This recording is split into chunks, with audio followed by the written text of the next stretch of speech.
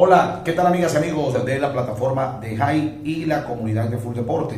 Reciban el saludo de parte de este servidor @Pérez82. Hoy vamos a hacer un entrenamiento fuerte donde pondremos en práctica ejercicio con 3 tipos de sentadilla para piernas y ejercicios para la parte posterior, es decir, el pecho y los bíceps.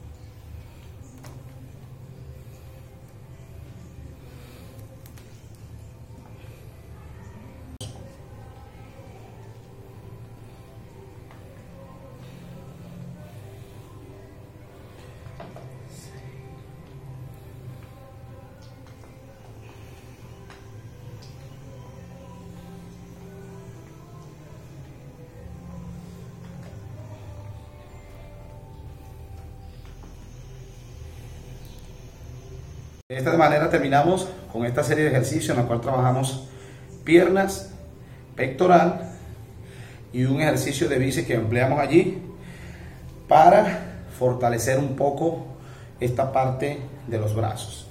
Espero les haya gustado este contenido. Recuerden que todo en exceso hace daño. Es decir, no podemos entrenar a diario un mismo músculo. No podemos entrenar a diario una misma rutina. Por lo que es importante variar para dar movimiento a otra parte del cuerpo, como la espalda, los hombros, los abdominales, las pantorrillas y así sucesivamente.